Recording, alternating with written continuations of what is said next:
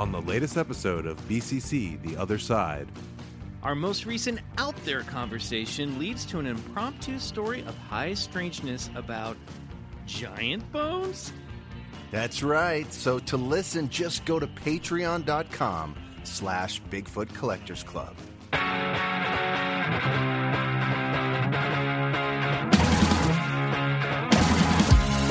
It's Bigfoot.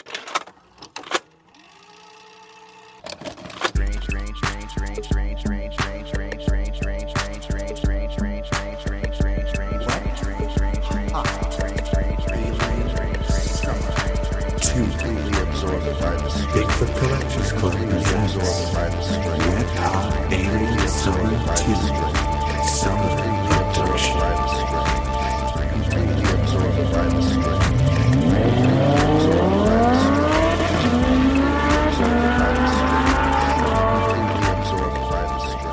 Well, welcome back, Club Scouts, to a new episode of Bigfoot Collectors Club, the show where we talk to amazing guests about their personal paranormal history and share stories of high strangeness.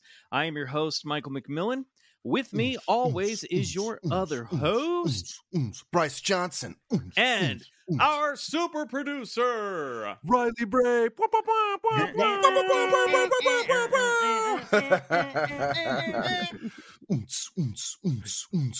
Whatever happened to the dancing man at Six Flags? I hope he's dead. I hope that character's dead. I don't want the actor to be dead, but right. What would be scarier, coming out of like a UFO or waking up in an abduction room? If you like, what would be scarier, an alien gray or the Six Flags dancing guy? 100% dancing guy. Way scarier. Dancing guy. I would kick him right in his fucking dancing nuts. Because the alien makes sense. You're like, okay, like, it's pretty good at humanities. But dancing guy and you're on the gurney? No, not good. Not good. How often did you go up to Six Flags as a SoCal boy, Riley? As much as I could. Honestly, I had fond childhood memories of going there and drinking too much soda. Feeling sick after riding the Viper. Holding hands. Kissing. Maybe a little kiss, Oh man, there's nothing better when you're coming into your own and you got a little girlfriend at one of those parks and you're holding the hands and buying those iced slushy lemonades for that's the best. That's the best time ever. I just like the idea of you telling your children, like your son, when he starts getting pubic hair, you're like, well, boy, you're coming into your own now. Don't be scared. You're just coming into your own. You're coming into your own, son. Let's go up to Magic Mountain. It's time to go to Six Flags. We're heading to Valencia, boy. Every boy goes to Six Flags Magic Mountain and comes back a man. Grab your skirt and let's hit the road. That's right. Yeah, we had Worlds of Fun in Kansas City. And when I was in middle school, we used to call like couples that showed too much PDA. We'd call them Worlds of Fun couples because that was everyone would get there and they'd suddenly be like, have their hands all over one another. Totally. Yeah. As you do. It's a rite of passage. Speaking of rites of passage, listeners, you're going through one right now. That's right. Wet Hot Alien Summer 2. Summer Abduction rolls into the steamy, sweaty, sexy month of August. That's right. Just like last episode, there is no guest this week. We are going deep diving into the second half of the abduction of Travis Walton. But before we return to Snowflake, Arizona, we have some clubhouse keeping to attend to. I want to thank everybody who wrote 5-star reviews on iTunes and Apple Podcasts. Guys, as of recording, we are at 802 5-star reviews. You guys stepped it up this week. We are now less than 200 reviews away from making the BCC Jet Ski Special. We're getting there. We are getting there. Thank you, Club Scouts. Yeah, thank you, guys. It's attainable now. This seems like it could really happen. Fuck yeah, it's attainable. Guys, dream it and achieve it. This snowball together. The snowball is like starting to avalanche into like a Yeti tidal wave. Okay, we're gonna get keep this momentum going is what I'm trying to say. Yeah. Yeti or not, it's coming. That's right. Bryce, why don't you read us one of those 5-star reviews? Thank you. Of course, I'd love to. This is from Managelt, who writes to us, "Come for Bigfoot and high strangeness, stay for the charm and camaraderie. Whether talking about Bigfoot, collecting personal paranormal stories from an interesting and diverse group of celebrity guests, or telling stories of high strangeness from around the world, the BCC boys and Grace, Jen K, and other friends are absolutely charming. Open to a variety of opinions and theories, no matter how out there they may be. These guys are so endearing and entertaining. After a few episodes, they feel like old college friends and have built an awesome community of fellow listeners. And Bryce totally needs a Kenny Powers mullet for the jet ski ride. 5 stars. Thank you. That's amazing. Wow. Yeah, that, man, really warms the heart. That's so nice. Thank you. I love and I'll the let shout the back out hairs to start growing out. Yeah. And I love just at least like if you got to make up for some of the length, like get your back hair really bushy. You know what I mean? Down. But I also appreciated the shout out to Grace and Jen K. review. Yeah. Thank Friends you, of the show. Managelt, for your 5-star review. Guys, get those 5-star reviews in. I also want to give a big thanks to those of you who have supported the show over at buymeacoffee.com. We very much appreciate it, especially during deep dive weeks when making the podcast is closer to a full-time job. You can find a link to our page in our link tree on our Instagram at Bigfoot Collectors Club and our Twitter at Bigfoot Pod. You can also support the show by becoming a monthly patron over at the BCC, the Other Side Patreon. Do that. Patreon.com/Bigfoot Collectors Club, where a $5 pledge gets you 3 to 5 bonus episodes every month, plus access to our back catalog of over 151 bonus episodes. Wow. You know what? If we do make that BCC Jet Ski special and we reach 1,000 patrons, Bryce, what are you going to do? I'm going to ride one of those jet skis in my birthday suit, Michael. That's right. And you'll be able to watch it exclusively on the other side. Woo! I'm ready. I don't know about you guys. It's hot. Yeah. And I'm going to say, like, I know, like, we're trying to crawl our way back, right? We're all trying to crawl our way back. But I haven't had my summer fun yet. I really haven't had my true summer fun. And I don't want to get to September without riding a jet ski, getting nice and cool, baby. You know what I'm saying? Do it for Michael, guys. Come on. Yeah. I need this. I need to go to Shaver Lake. I've been hearing about it from Riley for a million years. What do you guys do? Right. I just feel like if we're all there, something out of the ordinary is going to happen. It's really close to the 39th parallel? 37th. Wow. 37th parallel. 37th Yeah. parallel. Very, very, very close. Fuck. Well, what do you guys think? Who would believe us? I know, right? If we They're came like, back okay, and sure, we're like, guys. we did not make our podcast schedule. We were abducted. We couldn't make the jet ski. You guys aren't going to believe this. You do know that's what's going to happen. We're going to get all the way up there, and then something's going to happen. We're not going to record it. No. We're willing to take polygraphs. I know you were expecting that jet ski special, but we were abducted, guys. Well, I hope Riley's rolling the whole time it happens. Oh, yeah. That's radio gold, baby. Speaking of abduction, what do you think? Should we just say fuck it and hop straight into part 2 of this story? Because, guys, it's big. I've been thinking about this story all week. I've been writing about this story all week. I don't know how many more middle-aged men I can listen to talk about an alien abduction experience and possibly being charged for murder. I need to get this processed through my body so we can move on to whatever comes next down the BCC pipeline. But this has been an enjoyable ride. And, you know, we're still, even after this episode, we're still not quite done with Travis Walton. Hint, hint. No. Yeah. So let's just get into it. Bryce, why don't you take us back to 1975, Snowflake, Arizona. On part 1 of the abduction of Travis Walton, we recounted the wet, hot tale of an Arizona logger, Travis Walton, who, along with 6 other crew members, Kenneth Peterson, John Goulet, Dwayne Smith, Alan Dallas, and Steve Pierce, experienced something completely out of this world in the Sitgreaves National Forest. On November 5th, 1975, they encountered a glowing metallic craft, a real CS, that's classic saucer for the layman, hovering below the forest canopy while driving home from the job site. After getting out of the truck to take a closer look, Travis was blasted by a bright beam of energy that emitted from the base of the craft. Much to his coworkers' horror, Travis was momentarily levitated by the energy before his limp body was knocked back 10 feet onto the hard ground. Fearing their friend had just been killed, Mike Rogers and his crew temporarily fled the scene. When cooler heads prevailed, they returned to the site, only to find Travis was no longer there. Once they got back into town, the men called the sheriff's department and reported the incident to Deputy Sheriff Chuck Ellison.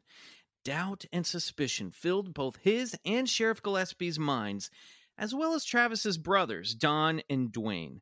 Overnight, Travis's 6 friends had become possible murder suspects.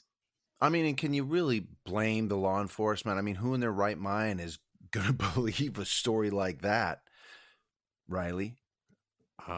Yeah, no one really. I mean, I just like I was thinking about it today, and I was just like that moment of them in the interrogation room just breaking so quickly is just like so relatable and so human, because you're like agreed to be like, all right, we're not talking about the UFOs, but then like you're just like, how like, don't say it, don't say it, don't say it. But it's like, there was a goddamn UFO straight out of the movies.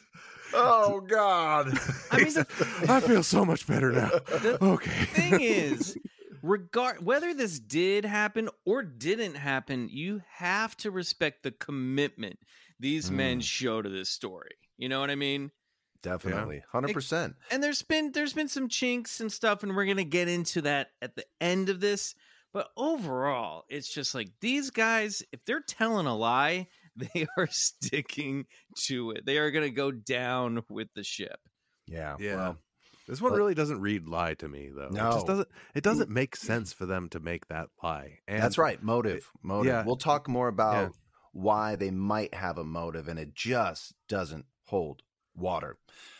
Let's jump back in with Travis now. There's a missing never been a person. moment. There's never been a moment where Bryce hasn't always come down firmly on the side of the person who claims to be abducted by a UFO. He's an advocate, you know? There's never even like, yeah, I mean, it's possible. We have to keep an open mind. Maybe that, who knows? I'll it's tell like, you what, I did flux on during doing research in this story. You did come up with a few things that cast a little shadow, but I was quickly able to overturn that with, finding out more about sort of some of those skeptical viewpoints. And I'm going to be really happy when we get to give our 2 cents on those. It's too bad we don't have Stanton Friedman anymore, because God rest his soul. He really acts like a true north for a lot of these stories. And I find more than anybody else, if Stanton Friedman is saying this is credible and I find this credible, I tend to line up with that opinion, Yeah.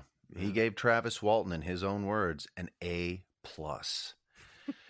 It's a weird thing to get an A+ on. He was Good giving job, him he was teaching him Spanish though, so it was like he was his high school Spanish teacher, so that's where that came from. But gentlemen, with Travis Walton now a missing person and his 6 co-workers prime suspects in his disappearance, the police wanted answers. And when offered the opportunity to give those answers and clear their names, all 6 men agreed to take a polygraph test administered by one Cy Gilson, considered to be one of the finest lie detector administrators in the country. Bryce, you ran right over my joke. I put that in there and you didn't do it. What? What's the joke? What's the I called him one of the finest lie detector men in the country. I don't get it. What do you? He's a lie detector man. You call he's like a your lie lies detector detected. man. He's one of the finest lie detector men in the country. Oh, okay. Yeah. You were see, really, so- in your early version of Wow. this, you were really like blowing up Cy Gilson's spot as like the coolest guy ever. Yeah, dude. And He's so the man. I slightly, look, I Wow. put my little Well, spin on it and walked right take over that. it. Yeah. It's lie detector person though. Yeah, that's true. Lie detector person. Thank you. Much to everyone's surprise, they all passed. And the sheer gravity of the situation, or should I say anti-gravity, hit the town of Snowflake, Arizona like a ton of bricks. I know she played that one up pretty hard. Yeah. That wasn't mine. Now he's That really one's leaning not into mine. it. Yeah. 5 days. Don't reveal how the sausage is made, Michael. Yeah, this way too far inside baseball at this point. 5 days after the encounter, Travis's brother-in-law received a phone call. It was Travis, and he was asking for help. In this episode, we'll pick up from where we left off last week with Travis's return to Snowflake. We'll learn what happened to him after the alleged UFO blasted him in the forest, the story he told, and the media circus that ensued. And we'll touch upon the wave of skepticism that pushed back on Travis and the 6 other men involved with the incident. This is the abduction of Travis Walton, Part 2, a Phoenix in Arizona.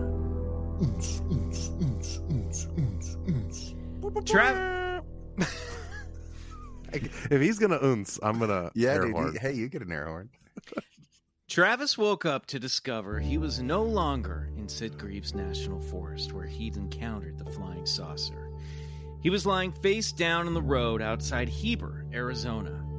Brought to consciousness by the cold night air, Travis rolled over just in time to see the lights go out from a 40-foot-long metallic disc that was hovering 4 feet over the pavement, its width greatly stretching beyond both sides of the road.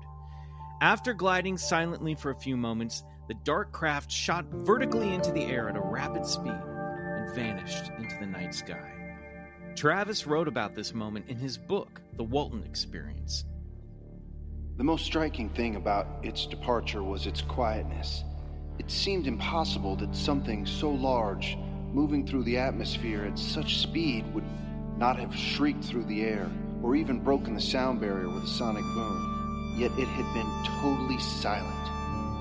Travis got to his feet and ran wildly into the town of Heber.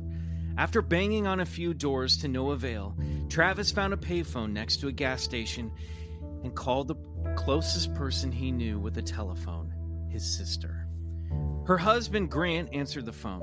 At first, he thought the call was a prank. After 5 days of Travis vanishing without a trace, it was assumed Walton was dead. But Travis broke into screams, pleading for help. Wait, it's me. It's Travis. Where are you? I'm at the Heber Exxon station. Grant tossed on a coat and headed out to Heber to get Travis, picking up Travis's brother Dwayne on the way. When the 2 men arrived at the Exxon station, they were shocked and elated to find Travis alive. Travis melted into Dwayne's arms like a broken child. He had lost at least 10 pounds, and his beard showed 5 days of growth. On the drive home, Travis was trying to get out what he'd seen, where he'd been, and who he had been with, but he choked on the words. They were awful. White skin, great big eyes. If that wasn't strange enough, the shock to everyone was that Travis thought it was still the night of November 5th. It wasn't until Dwayne pointed out Travis's beard growth did it kick in that he'd been gone for almost a week. But Travis could only remember an hour and a half of what happened. After getting zapped by the UFO in the woods, Travis regained his consciousness inside the craft. At first, the poor logger thought he was in the hospital. He was lying on a table, there was an overhead light beaming down on him, and he was in a tremendous amount of pain, perhaps even mortally wounded. But as he came to, he looked around and saw the faces of strange alien beings gazing down at him. They're what we'd consider to be alien grays these days. But back in 1975, Travis had no clue as to what he was looking at. Travis described the beings as hairless, white-skinned humanoids with large, dark eyes, narrow nose, and slight mouth. They also had one other interesting trait. Space Oshkosh Bagosh suits.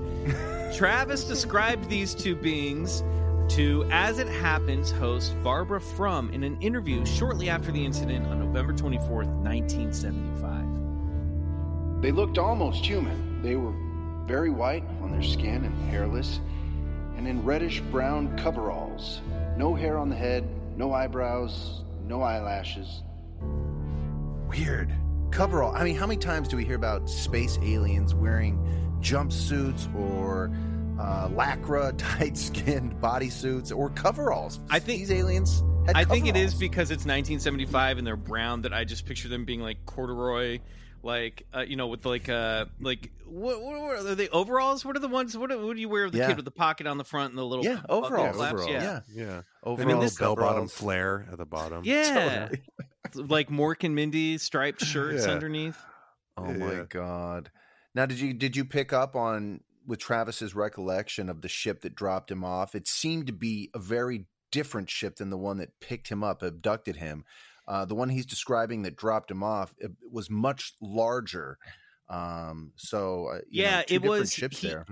He said the craft that dropped him off was at least, I think he said off the top of my head, I think he thought it was about 40 feet wide and about 14 feet deep. And the lights went out on it really quickly. He said it was like hovering over the road and then stretched far out beyond the road into this like rocky crevasse, and he could see this like almost mirror like reflection in the night as it just hovered there, and again hovered there really silently. And we're gonna get into this. We're gonna find out in a moment that there were definitely more than one type of craft on hand, and that probably what Travis and the men encountered was some kind of smaller scout ship. Yeah. Go ahead, ahead. Riley. Quick question. When you guys say Heber, are you talking about Heber, Utah? Is that No, Arizona? Arizona. There's another Heber in Arizona. There Okay, must cool. be. There's Heber, Arizona, and it's funny because he says that he thinks that the aliens dropped him off there because it's a smaller town, and it would have been it was also closer than Snowflake to where they were at, and he thought that it was easier for them to drop him off without them being detected. And so it's we're heading that way anyway. Yeah, we'll just drop you off in Heber. Yeah. That cool, bro. Yeah, but Heber is cool with us. It's funny, his story goes from that being of abject terror to now he's just a nice old man that thinks these aliens were doing him a ton of favors. You know what I mean? And it's like I beg to differ, but we'll get into it. Did you want to talk about how he described how emotionless and expressionless these beings were? And he said, I think I've even heard him say on a podcast or an interview that he considered that these beings who have evolved to the point where they communicate telepathically and their expressions have become obsolete, explaining those tiny pocket mouths, saying, they lose those muscles because they no longer speak language. They just use telepathy. Right. The idea that so his theory as to why these beings seem so cold and emotionless is because they're all speaking telepathically. And once you're on the level, evolved to the level where you can communicate with somebody else just using your mind, all the expression you need is there in telepathy. So you don't need any physical gestures to help make your point when you're dropping information directly into somebody's head. Right. So, speaking of, that's where that expression comes from. See what I mean? You know what I mean? If you could just see images in your head. It came from the Travis Walton abduction case? Yes, that's right. A lot of people don't know that. Yeah. Bryce is a part-time linguistic historian. I wish he could have just pried open one of their mouths and taken a look and see if there was a pocket inside of it. Check the pockets. Yeah. But this is all pretty consistent with the Betty and Barney Hill aliens, with the Roswell bodies, if those existed. We're in where we've been in for the middle of this entire summer. We're like in prime gray territory. But I would like to say that the way that they're described, the whiteness of the skin, the almost alabaster quality, these guys seem to me less like the rebellious renegade Greys and more of the good Greys from Zeta Reticuli. That these guys the might Roswell be part Greys. of the intergalactic alliance that's trying to help Earth evolve into a more enlightened state. Nerd talk. Drained of energy and terrified, Travis stumbled off the table and lashed out at his captors, managing to weakly shove one alien into the other. He was like, I was really weak. I felt I was I was dying, and he said he just like barely pushed one of the aliens and it went flying into the other one. Take it easy, bro. He snatched a long glass cylindrical rod from a nearby shelf and tried breaking it to swing wildly as he cursed at the creatures. The gesture worked, at least temporarily, as the alien entities left the room bearing to the right. So Travis made a left into the ship's dim corridors in an attempt to escape. Now, I'm going to stop you here because I love this detail, and I've heard him describe it on an interview. He just, when he was asked, you grabbed something off, what'd you grab? He said a rod, and I just swung it at it. But here we have this idea again of inside a craft, a rod or a wand used by the aliens on abductees. We hear it over and over, this idea of a magical wand, only this time Travis is using it as a weapon. Maybe that's why they ran out of the room. Because he's got they were our like, wand. Yeah, it's like that thing's loaded. That makes like children in public parks in Russia vanish into thin air. You know what I mean? So or like, levitate. Yeah. Mm-hmm. So you got to run away from that thing. Also, here's a reminder: if you've seen Fire in the Sky, and we will be watching and discussing it over on the other side in the near future, so come join us for that. The abduction stuff in the movie was a lot more horrific than what happened, according to Travis. Not that he wasn't completely scared out of his mind. He was. He just wasn't dropped in goo. He didn't have a needle shoved in his eye. He didn't drop kick any of the alien Greys, revealing like another face underneath its exterior. Hollywood really spiced things up when they adapted his book into a movie, which, I mean, is great. I love that. It's also kind of a shame because while I can see why they made those narrative choices and it makes for a good horror thriller, I think what he encountered was arguably weirder than all of that stuff. Mm-hmm. Yeah, but then you end up with like a communion with Christopher Walken. Well, that's true. Totally different movie, right? But that's one of the things I love about Communion is it really does capture the weird, dreamlike absurdity. Totally goes to Circus Town. Abductions, yeah. So.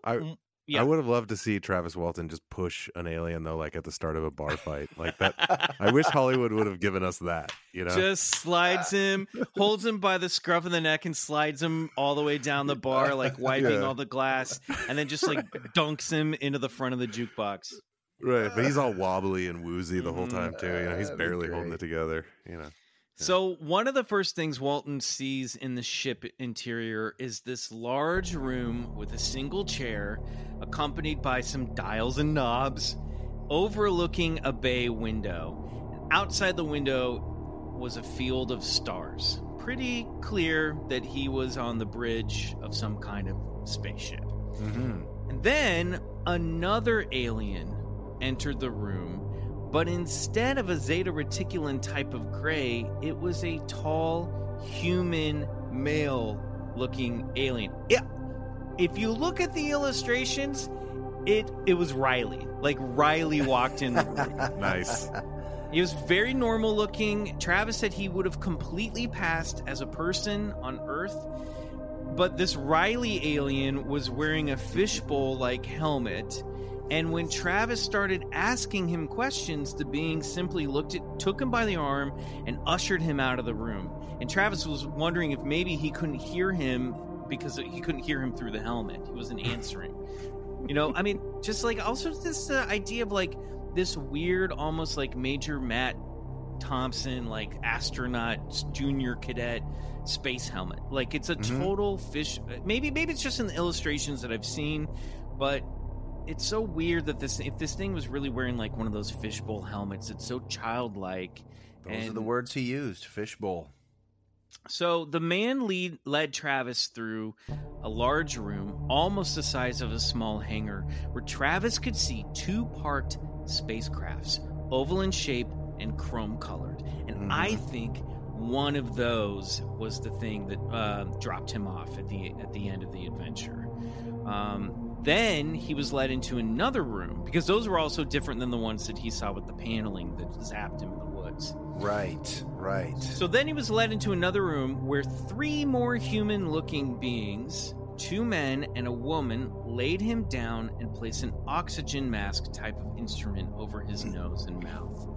Try as he may, Travis couldn't get any of these strange people to answer his desperate questions. In fact, none of the aliens, the humans or the Greys, made any attempt to communicate with him verbally or telepathically. Yeah, which is a little out of the ordinary. Usually they communicate telepathically, but Travis says, quote, "Despite my barrage of questions, they made no vocalizations, nor was I aware of any telepathic communication during my entire experience." And with that, Travis blacked out.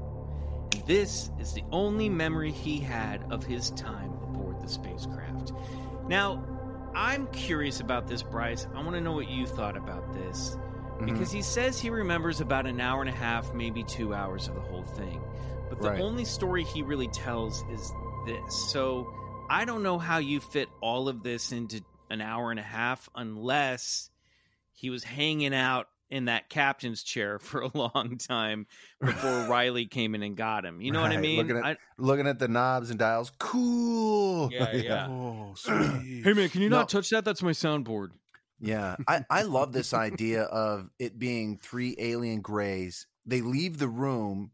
He follows. He ends up in some room on his own. And when they come back as almost human looking, like something more manageable for Travis. Like they obviously picked up on he was in extreme distress, and they were like, "Quick, guys, let's change form." And they're like, and they turned into, which is, hey, we've seen their comic books. Let's put a fishbowl helmet on, but isn't that weird? I mean, I don't know. I think I'm look. Anytime you have more than one type of alien hanging out on a spaceship is always strange.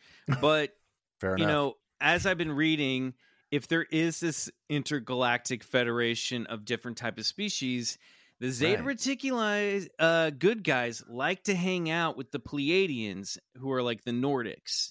Right. So it's possible that there was like 2 types of aliens on this mission, and the Greys were like, "You deal with him."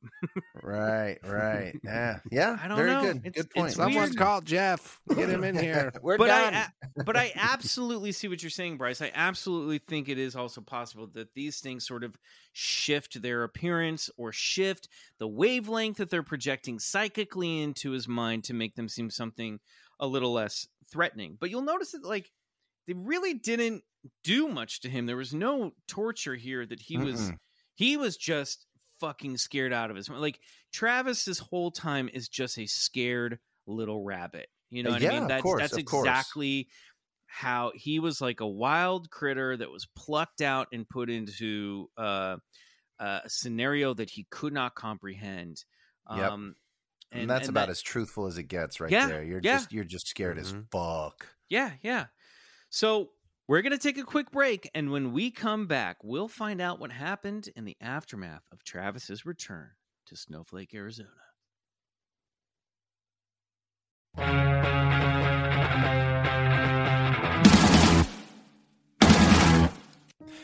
It's hard to tell what exactly took place over those 5 days, because as soon as they slipped the oxygen-type mask over Travis's face, he blacked out. I think he might have been in some kind of suspended animation that whole time. Yeah, I think you're right. But I picture him in like a tube, like a tank.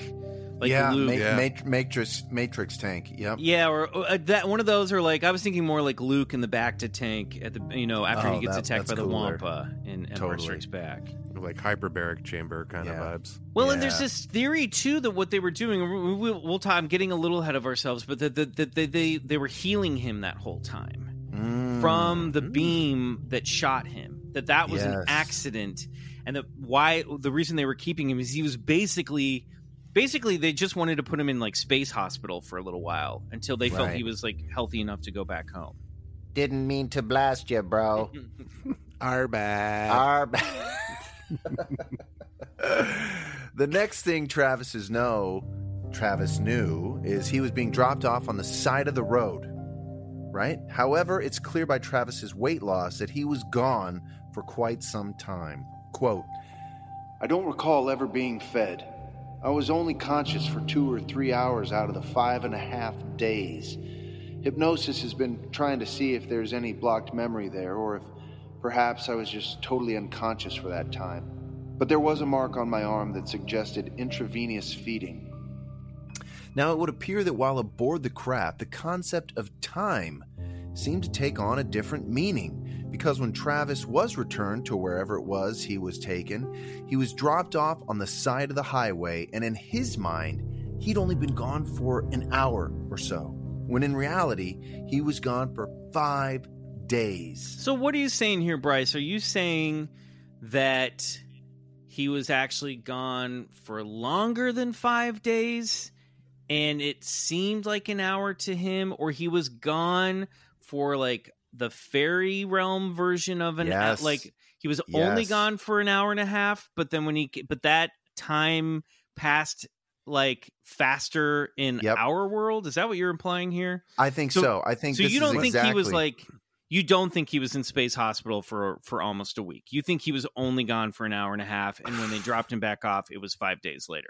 Because we know that he was gone for 5 days. No, I'm saying both. End. Yeah, I'm saying time is different. It's fairy time, right? Perhaps it's in some other dimension. This is that fascinating aspect. Physicists. I'd like to weigh in on this. Yes. Go ahead, Riley. So first that you think like, okay, if he's traveling very fast, then he's experiencing time differently. So maybe it's that, right? The craft is moving. But the thing is that his physical symptoms still kept up with our time because of the beard growth and the weight loss. Yes. So his body did experience that amount of time passing. So that seems to say that it's consistent. That's where I'm at with this. And I think he was just conscious for a tiny bit of that time and was in like some sort of stasis for the rest of those 5 days. Crazy. Physicist Albert Einstein's theory of special relativity proposes that time is an illusion that moves relative to an observer. An observer traveling near the speed of light will experience time with all its after effects, boredom, aging, etc., much more slowly than an observer at rest. But I agree with Riley. I agree with Riley here. The weight loss in the beard says he was staying in real time. Yeah, I realized I should have read your guys' script so I didn't step on that. Right? No, you didn't. No, you had a different take on it. That's great. But who the fuck knows? I mean, honestly. Also, maybe he was hanging out in a cabin this whole time. We don't know. You know what I mean?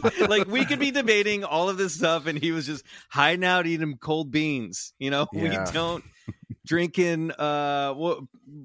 What do they drink in Snowflake, Arizona in 1975? Natty Light, Pabst Blue Ribbon? PBR, probably. PBR, yeah. Having a PBR. So how did... question that comes up, Bryce. Yeah. Did Travis remember all this stuff, or was he regressed? Well, both, actually. So Travis never had any loss of memory from his actual experience aboard the craft. But when he was dropped off, he was so catatonic, so traumatized from this experience that he really couldn't get the words, the concepts, or the ideas out. It wasn't until, and they tried to get him to take a lie detector test right after the fact, but his brother Dwayne saved him from that, saying, whatever kind of test you give him right now is going to come back with all kinds of false imprints. I mean, because the guy can barely talk. Polygraph reads stress, and it was so clear that he was completely traumatized by what happened. Yeah, that's right. So they finally hooked him up with this psychiatrist who did do a hypnotic regression session with him. I forgot to take the note of the psychiatrist, but it's in the movie Travis, which is I highly recommend. But anyway, he was saying through that regression session, he was able to calm himself down and communicate verbally all that he experienced aboard that craft. And after that gave him a tremendous sense of relief of just getting it off his chest for the very first time. Do you want to read that quote that he has on his website? Yeah. I did not recall any experiences under hypnosis that I could not remember before. The hypnosis did help me verbalize my experience in greater detail without being overwhelmed by anxiety, but did not help me regain any lost memories. That's great. I'm looking up. Oh, Dr. James Harder was the name of the hypnotist that did all this stuff. I knew I had it here in my notes. Okay, I'm just coming back to the doc, guys. It's too much inside baseball, but better being a little inside baseball than inside a spacecraft. Am I right? I mean, am I right or am I right? Am I right or am I right? Scrolling back down, catching up, and where are we? Here we go. Maybe mark this and cut this part out. I know you won't, Riley, because I might. We'll see. Okay, great. Depends if it makes me laugh when I'm editing, then I won't. Fair enough. But if it doesn't, then I will. Thank you. Now, obviously, everyone was happy that Travis was alive, especially his family and the 6 other men in the crew that had been under suspicion of murdering their friend and hiding the body. But accepting Travis's story, that was a tall order. Nevertheless, the incident set off a media blitz, and the circus came to Snowflake. An AP report the day following the incident read, Travis Walton, who purportedly vanished in a bluish ray of light and then returned to Earth, repeated his story about being taken off in a spacecraft in a meeting Tuesday with the Navajo County Sheriff. Walton's brother said today, Dwayne Walton said that he and his brother met with Sheriff Martin Gillespie about midnight in a private medical facility here whose location he would not disclose. The sheriff wanted to view Travis personally and close the book on the missing persons report, end quote. Walton said. He said Travis repeated his story about being taken off in a spacecraft 1 week ago and having contact with strange creatures. Walton said he believes his brother's story. As for the possibility of a hoax, people are entitled to think what they want, Walton said. According to Sheriff Gillespie, as soon as I laid down in bed, the phone rang. It did not stop until daylight or after. I was called by Canada, I was called by England, I was called by Japan, I was called by Russia, I was called by several Asian countries. Call all night long. Everybody wanted a piece of this story. Scientists, UFO groups, regression enthusiasts, and if Travis didn't give them an interview or subject himself to their tests, they immediately turned on him. Well, think about it. The whole world was waiting at large. The whole world had caught wind of the story when, 6 loggers came back saying our friend was abducted by a UFO, and they're all watching this story. So when Travis fucking returns, it's almost like a mic drop moment for the entire world who's watching this story with, awe. Yeah, because how often is it that something like this happens and the person wanders back into town 5 days later? Dude, seriously. I mean, let alone it's enough of a story if those guys had just lost him and didn't have an excuse. It's another thing entirely when these guys lose him and their excuse is he was abducted by aliens. Right. And then he comes back. I mean, it's crazy. It is really crazy he was gone that long and came back, unless this was some sort of elaborate hoax. One of the things that I also liked too was that there was possibly government coming in and sneaking around. Like Mike Rogers, or actually I think it was John Gillette in the Travis documentary talks about how there were these dark Plymouths driving around town with matching rims and 2 guys in dark suits. So there was this total MIB quality to this part of the media blitz that followed. And I think he's you could just tell those boring, ugly cars that they drive around that they were G-men. Dude, not surprised at all. So as we touched upon in part 1, all 6 men passed their polygraph test administered by expert Cy Gilson. And later, Travis and even his brother Dwayne passed multiple polygraph tests as well. Just for clarity's sake, people will often say, well, yeah, they passed because they were really only being asked by law enforcement if, 1, they had injured or murdered Travis. To which, of course, they could reply no and pass since they were all in on it and they knew it was a hoax. And I say bullshit. I actually saw some of the questions administered by Cy, and right there, question number 4 on that test was, did you tell the truth about actually seeing a UFO last Wednesday when Travis Walton disappeared? And that question would have been asked multiple times on the same test to get a conclusive result. I mean, that's a pretty direct question. Yeah. I mean, that's direct as it gets. Yeah, he would bounce back and forth between, did you murder Travis Walton? No. Did you cut up Travis Walton's body? Or whatever. And then he'd be like, did you see a UFO? Yes. Did you murder Travis Walton? No. Do you know where Travis Walton is? No. Did you do something to Travis Walton's body? No. Did a UFO shoot Travis Walton with a beam of light? Yes. Like that was what the questioning was like. Like Fucking back crazy. and forth in between two different versions of the stories. One of the first polygraph experts to review the results was a man named Edward Gelb, who in 1978 was the president of the American Polygraph Association. He concluded, after reviewing those results, that in order for 6 people to pass a polygraph under false pretense would be at odds of something to like 1,000,000 to 1. And Now I'm excited about the idea of us making baseball cards of famous polygraphed administrators. So we've got like Cy Gelson, Edward Gelb. Ledge. that would ledge. be great. That would be so good. Nobody gave Polly like old Cy. Oh my God. But you know what? I mean, isn't that sufficient evidence? I mean, Yeah, I mean, we What are talked we- about what it are we last doing? episode. I'm Yeah. convinced. Yeah. what are we doing Yeah. convicting people and condemning them to death on the basis of less testimony than that? Because that's what we're doing. Even legendary UFO researcher Dr. J. Allen Hynek weighed in on the controversial subject, saying, quote, There is no substantiation. brought against Travis.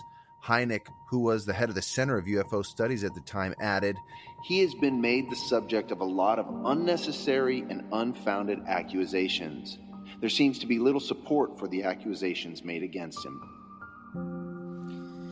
So, as we mentioned at the very beginning of this story in our last episode, this case is not without its controversy.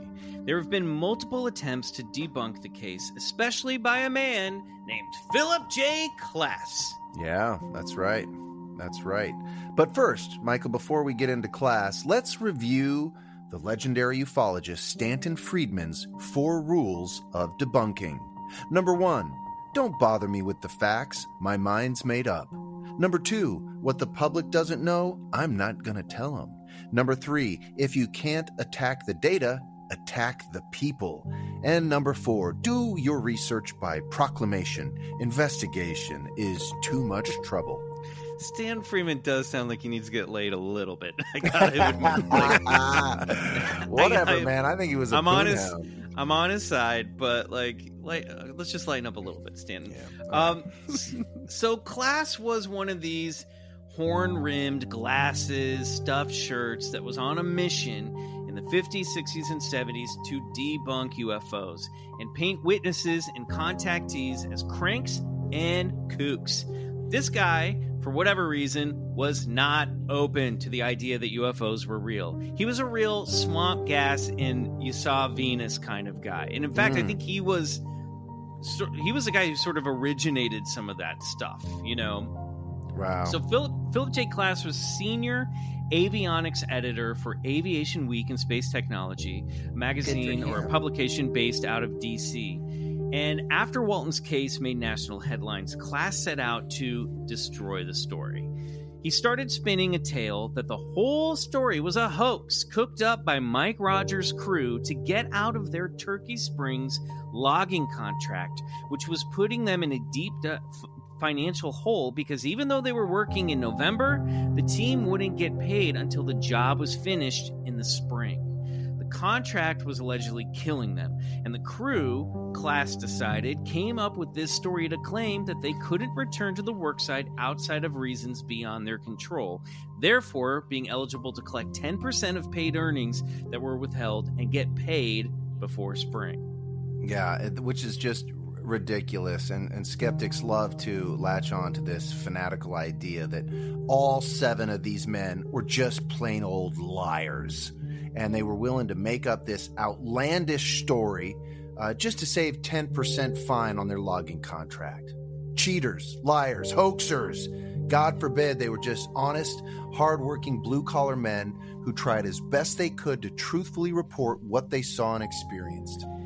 So Class thought they got the idea for the scam from the movie about the Betty and Barney Hill abduction and an adaptation of the book, The Interrupted Journey, called The UFO Incident, that starred James Earl Jones as Barney Hill. And that movie aired on TV just a few weeks earlier, on October 20th, 1975. Now, ironically enough, if you recall from episode 100, Betty and Barney Hill were also accused of getting the idea for their story from an episode of The Outer Limits that aired a week or two before their abduction in 1961. Fucking incredible, right? Like, Travis saw that TV show and he's like, oh, in 2 weeks, let's stage one of the biggest UFO hoaxes ever known. And in the week leading up, I'm going to teach you all how to pass a polygraph. Bullshit. Cognitive psychologist Susan Clancy also noted the rise in alien abduction claims following the movie and cites Class's conclusions that after viewing this movie, any person with a little imagination could now become an instant celebrity, concluding that one of those instant celebrities was Travis Walton. Don't belittle his imagination. I think it's pretty big. Yeah. Yeah, I guess so. Look, one could easily argue that Mike Rogers and his specialized logging crews were highly trained and respected by the National Forest Service. Wait a minute. One could easily argue, or you could easily argue? I'm going to easily argue that they were highly trained and respected by the National Forest Service for their years of timber stand improvement and limiting fire danger. A rugged and dangerous job that saw him successfully complete multiple contracts, Michael. Mike Rogers was quoted as saying, "We were always a little behind on the contracts. You just bust your butt over the last few days and you'd get caught back up. Not a big deal." Or actually, that was John Goulet. Really standing up for the working man this week. I appreciate it. Love it. Yeah. I'll tell you what, though, this version of the story would make an excellent stoner action comedy. Totally. These guys hoaxing this UFO to get out of their logging contract. That's good stuff. Class wrote that during the 5 days Travis was allegedly aboard a UFO somewhere in space, he was really hiding out in a cabin owned by his mother in the woods not too far from the job site. The puncture wound on the back of Travis's elbow, the one where a possible IV had been injected, well, that obviously was from Travis injecting LSD. Yeah, he's not making that up. That's what Class said. Yeah, but also... That guy does not know how you do LSD. No, doesn't know how you do LSD. Also, he's up there shooting acid, eating beans. He doesn't need to take LSD to come up with a story about a UFO. Like that devil's lettuce he's putting in his veins. He's putting a hat on a hat here. It doesn't... So criminal investigators looked into the allegations and they found no evidence of a grift. The contractors who hired Mike Rogers and company even said there would have been no way he could have benefited from this event. In fact, it had only been a bad thing for the job overall. And Travis and the crew said they would take more lie detector tests. They said to Class, listen, if we take a lie detector test and pass, you'll pay for it and you'll get the answer that you want. If we take the test and we fail, we'll pay for the test and you'll be right. So you have nothing to lose Win-win. here. But Class never took them up on the offer. Now, you may remember Steve Pierce. He was the youngest guy in the group, the one who was 17 at the time, who was the first person to be interrogated when Gillespie and Deputy Sheriff Chuck Ellison thought that maybe there was something going on here that was a little fishy. Later, he was offered $10,000 to rebuke the story and call it a hoax, which would have been a handsome sum back in the 70s. Class even flew out to Texas, where Steve had relocated, to try to get him to take the money, but Steve Pierce refused. Wow. So why was Class so hell-bent on debunking this story? There's evidence that he had connections to the NSA and the CIA. That's right. It's possible that the $10,000 even came from the government to crush the story. Deputy Ellison even said that when Class contacted him, he claimed to be working with the government. So Class may have been running some type of intelligence operation. Yep. Stanton Friedman in the Travis Walton documentary talks about how the government really got good with doling out disinformation during World War II, and it was aimed against, the Axis powers. And then after the war ended and during the Cold War, they were not only applying it against the Russians, but also, against U.S. citizens as well to cover up, national security interest stuff and intelligence operations. Yeah.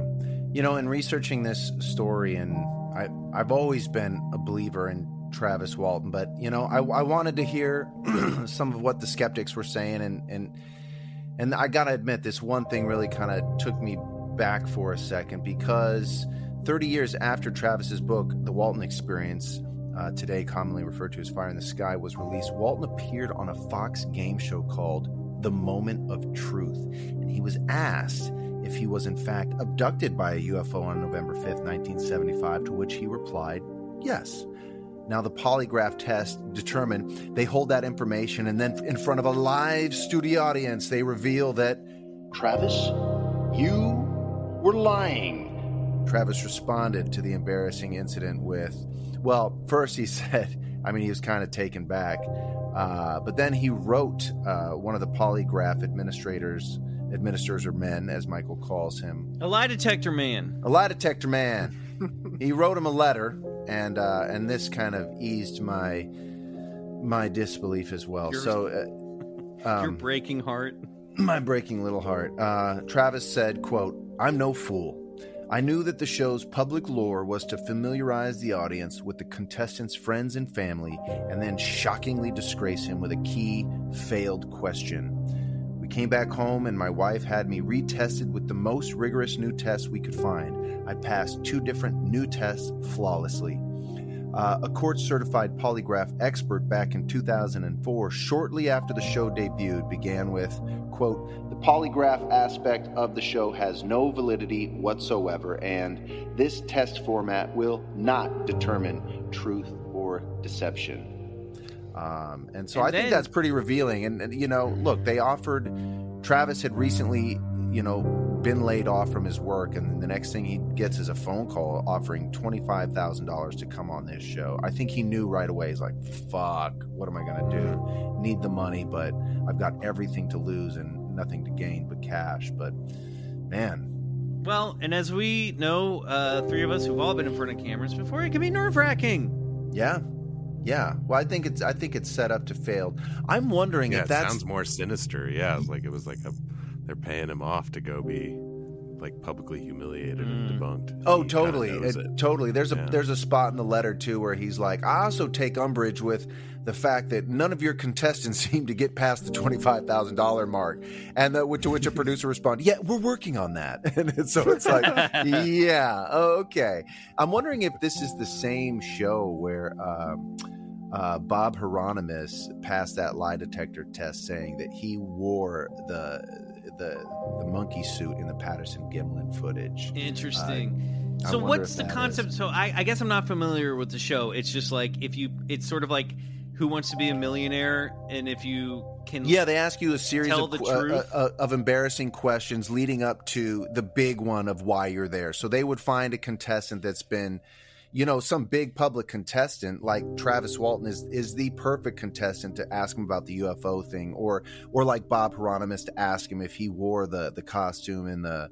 They're looking for big, right, like Jerry Springer moments. Yes, exactly. There you go. So, and just recently on March 19th, 2021, Mike Rogers, now he was the boss of the crew, you'll recall, posted a signed affidavit on his Facebook page withdrawing his account. What? He said, "I, Michael H. Rogers, being of sound and rational mind, do hereby give notice that I am no longer to be considered a witness to Travis C. Walton's supposed abduction of November 5th, 1975. I mean, how crazy is that? This was like 3 months ago, and this case is still hitting news cycles. But you know what? When pressed about why he made that statement in the comics section, Mike responded, "No, it wasn't a scam or a hoax, as far as I know. But you never know." Like, what the fuck is this guy talking about? Did it happen? Didn't happen? But... it just seemed like he didn't want to be a part of it anymore. Well, and we're going to get to that. Paul Seaburn reported this story at Mysterious Universe and did a great job and noted that in the comments and counter comments on the post, especially the back and forth between Rogers and Travis Walton himself. Oh, dude, Travis got involved? Yeah, I think so. Can you imagine seeing a Facebook argument between Travis Walton and you're Mike like Rogers? Witnessing headline news. Yeah, it's incredible. Oh, boy. But he suggested it was a personal vendetta is at the source. And why? Well, that's pretty easy, because the vendetta is, not surprisingly, about money. That's right. It appears there's talk of a remake of Fire in the Sky, and Travis Walton talked about it on the Joe Rogan Experience as well. And so obviously there's some type of remake in the work, and it's raising a few hairs and ruffling a few feathers, it sounds like. But again, money's at the root of this thing. What's the thinking there that maybe maybe Mike's not being asked to participate in the remake of the film, or is it he's doing a big back down in order for them to plead for him to come back, and then he has something to negotiate? I don't know. I also read on that same article that Mike Rogers is releasing some sort of publication of his own about the event or something like that. So, controversy. Stay tuned for that. Even though Travis has never changed his story for 45 years, there remain skeptics close to the case.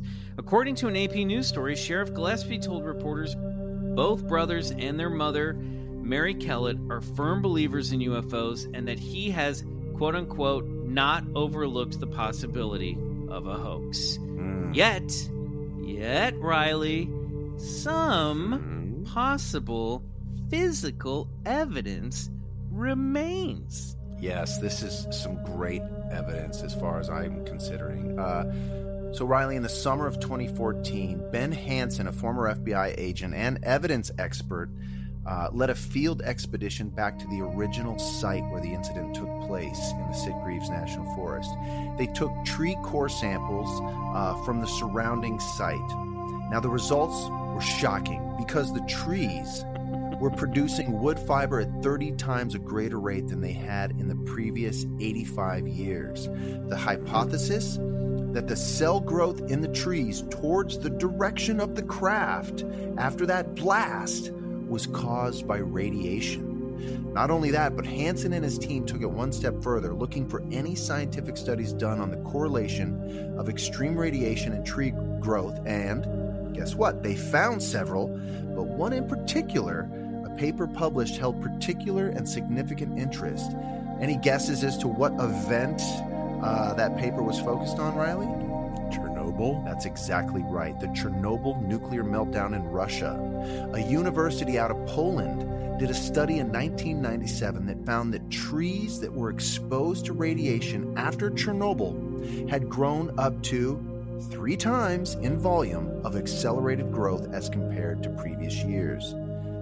I mean, come on. The weight of that evidence alone, that's really something. Yes, that's something. Also, just such clever, mystery solving. Yes. It's like, let's go in and study the trees, and that's really cool. It even So did smart. a weird thing where the sides of the trees that were facing where the craft had allegedly been floating, those sides of the trunks elongated, like stretched out towards the radiation epicenter, basically.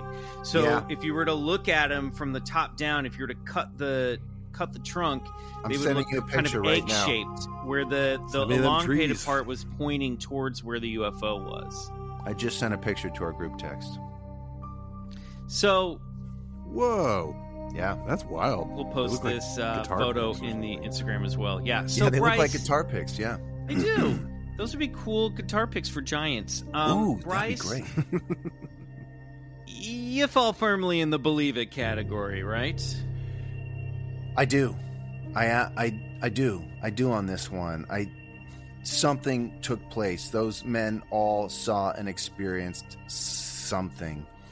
And look, this is strange for me because I experienced this with Roswell, right? Like, so my personal philosophy and and ideology and hypothesis on all this strange phenomena usually goes to the woo-woo Wookiee, right? Like interdimensional and dream state, lucidity, and or blah blah blah. But this seems to be fucking nuts and bolts, picking someone up and dropping them back off. Very Roswellian. But yeah, I do believe you cannot watch that documentary, Travis, and I highly recommend that if you're interested in this story, go watch that documentary. You can't hear these men talk about that experience and look in their face through a television and call them liars.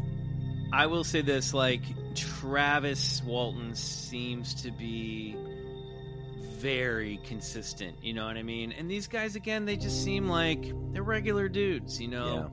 Yeah. I don't know, unless we don't understand what the world was like in 1975 because we weren't alive yet, but, you know, it's like, I don't know what would compel these guys that grew up or were living and working in this small Mormon town in Arizona to come up with this type of story.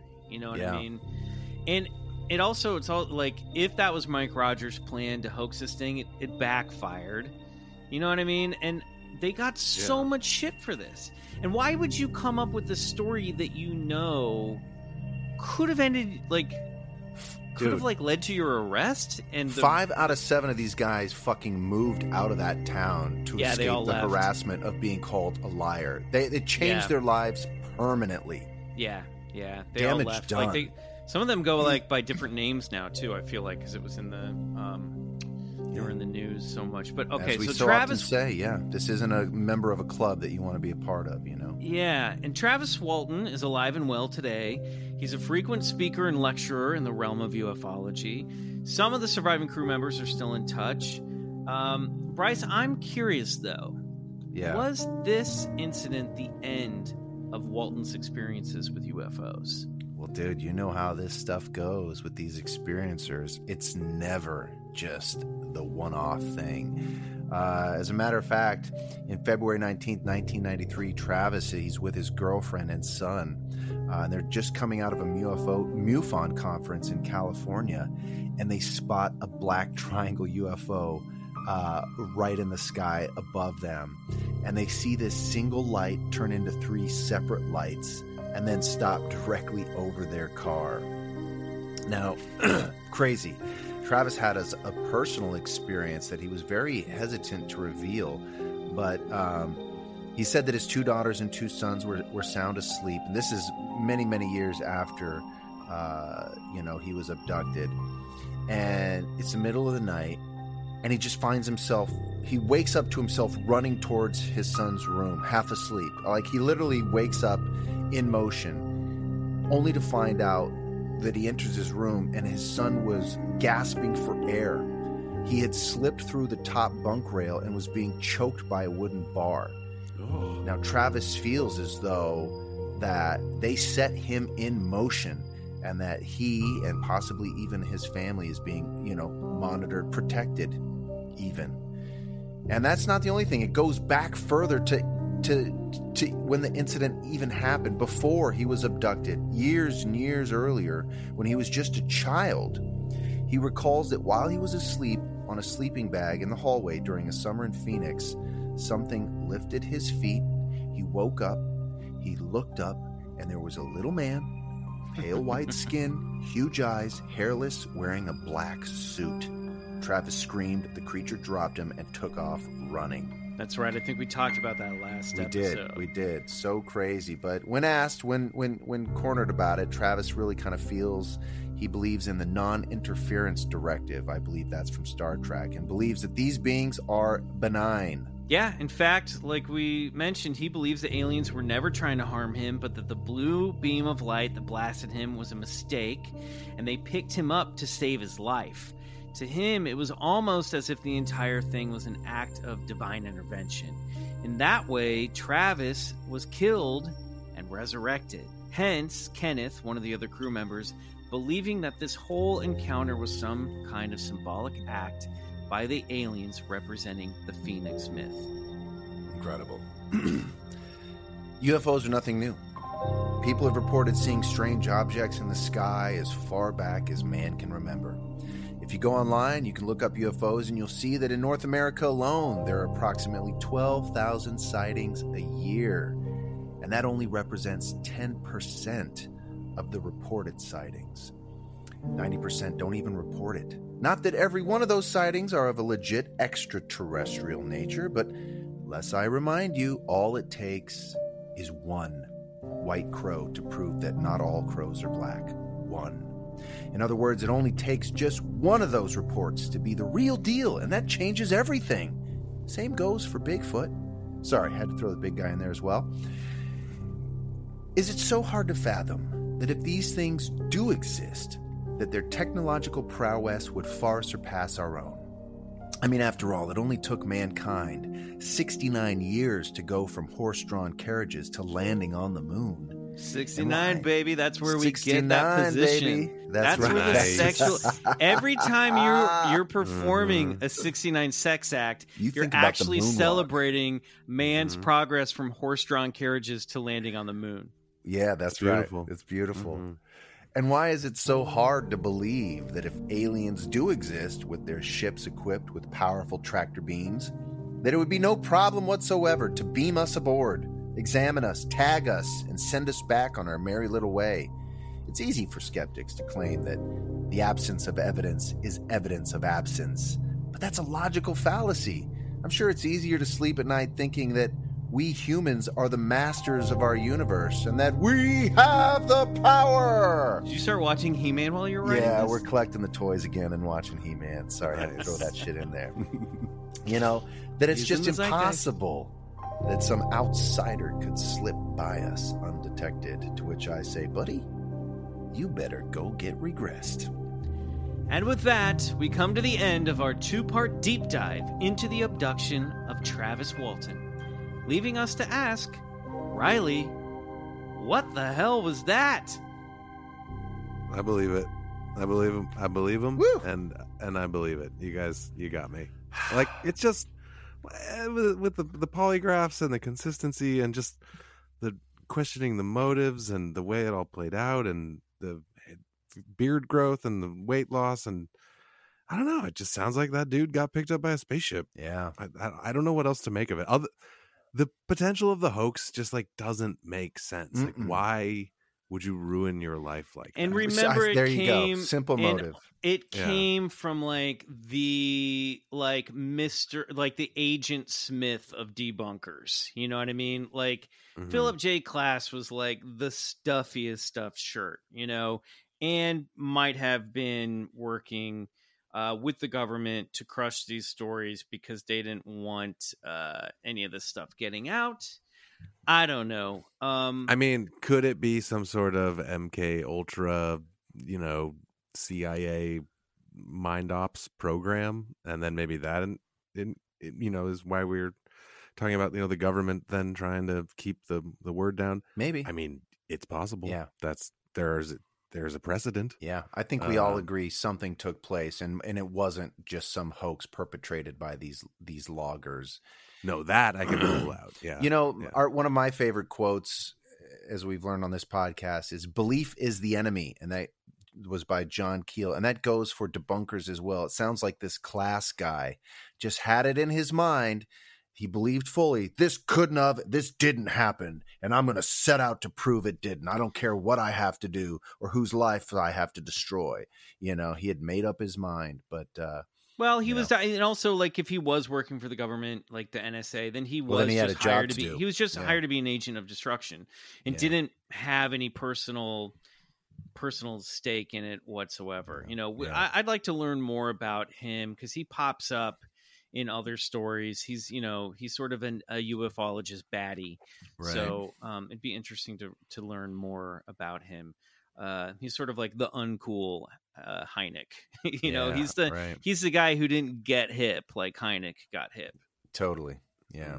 I was disappointed that the aliens didn't talk to him at all. Yeah, right. Nothing to tell him. Nothing. Very rude. These aliens. You know. Yeah. No. Like, I want to tell me about the impending collapse and, you know, how love can heal the world and all that. Like, give me some of that. No. The telepathic. They showed him their thing, CS garage. They were like, Yeah. Look at our classic saucer garage. He basically showed them alien jet skis, honestly. Yes. Like, that he had parked in the garage, but he won't even talk to him. It's just, I don't know. I really do feel like he was sort of, this was a like wounded animal situation where they're like, yeah. Oh, We're he's just just trying to trying calm to- him down. yeah, we're just Look at trying to- these sick jet Yeah. skis, Travis. It's when you- cool. We're cool, bro. It's like when you bring a possum inside your house, you know, that's Dude, it's dehydrated so and then it runs true. all over the place. And then Dude, the possum's in the yeah. garage and he's like, look at these, what are these weird things? You know, Yes. and then you're like, Yeah. have to bring the possum. You got to put a little gas mask on the possum and put him back to sleep. That's then all drop this him off is, in the Michael. woods. That's exactly right. You guys ever follow that Instagram page, The Dodo, where it's Of all about course. rescuing animals and animal love and animal care? And I mean, we're all animal lovers, but nothing warms my heart than seeing like some little animal picked up, taken out of its comfort zone and somewhere else, rescued, rehabilitated, and then set back into the place where it came from. And that's the story of Travis Walton. All right, well, boys, did we do it? We did it. We did it. We done did It's it. been We done. done did it. Tell us what you done. think about this episode and this story in the comment section of our Instagram at Bigfoot Collectors Club. Thank you guys so much for listening to the show. This was a blast. We'll be back next week with another all new episode and another trip into the stankiest part of Wet Hot Alien Summer 2. Summer Abduction. Before we leave, More gentlemen, do you sexual have every time. anything Gross. anything to anything Keep going. to Keep plug. going. Anything to plug. That's a no. All right, everybody, we'll see you next week. Until then, good night. And go get regressed.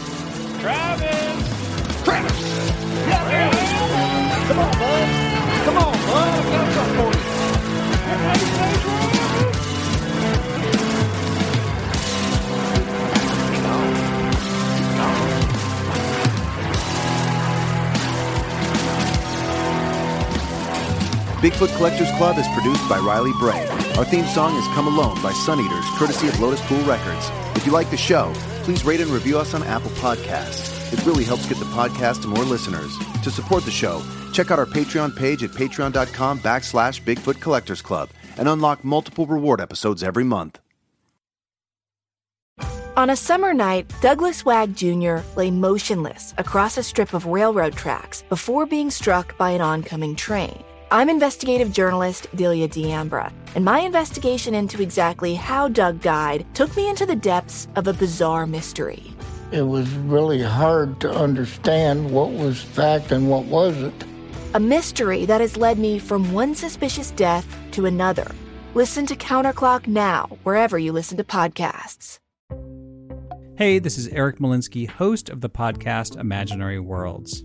Each episode, I explore different sci-fi fantasy genres, talking with filmmakers, novelists, game designers, cosplayers, comic book artists, and anyone who works in the field of make-believe. I also look at the fan experience, asking, why do we suspend our disbelief? You can subscribe to Imaginary Worlds wherever you get your podcasts.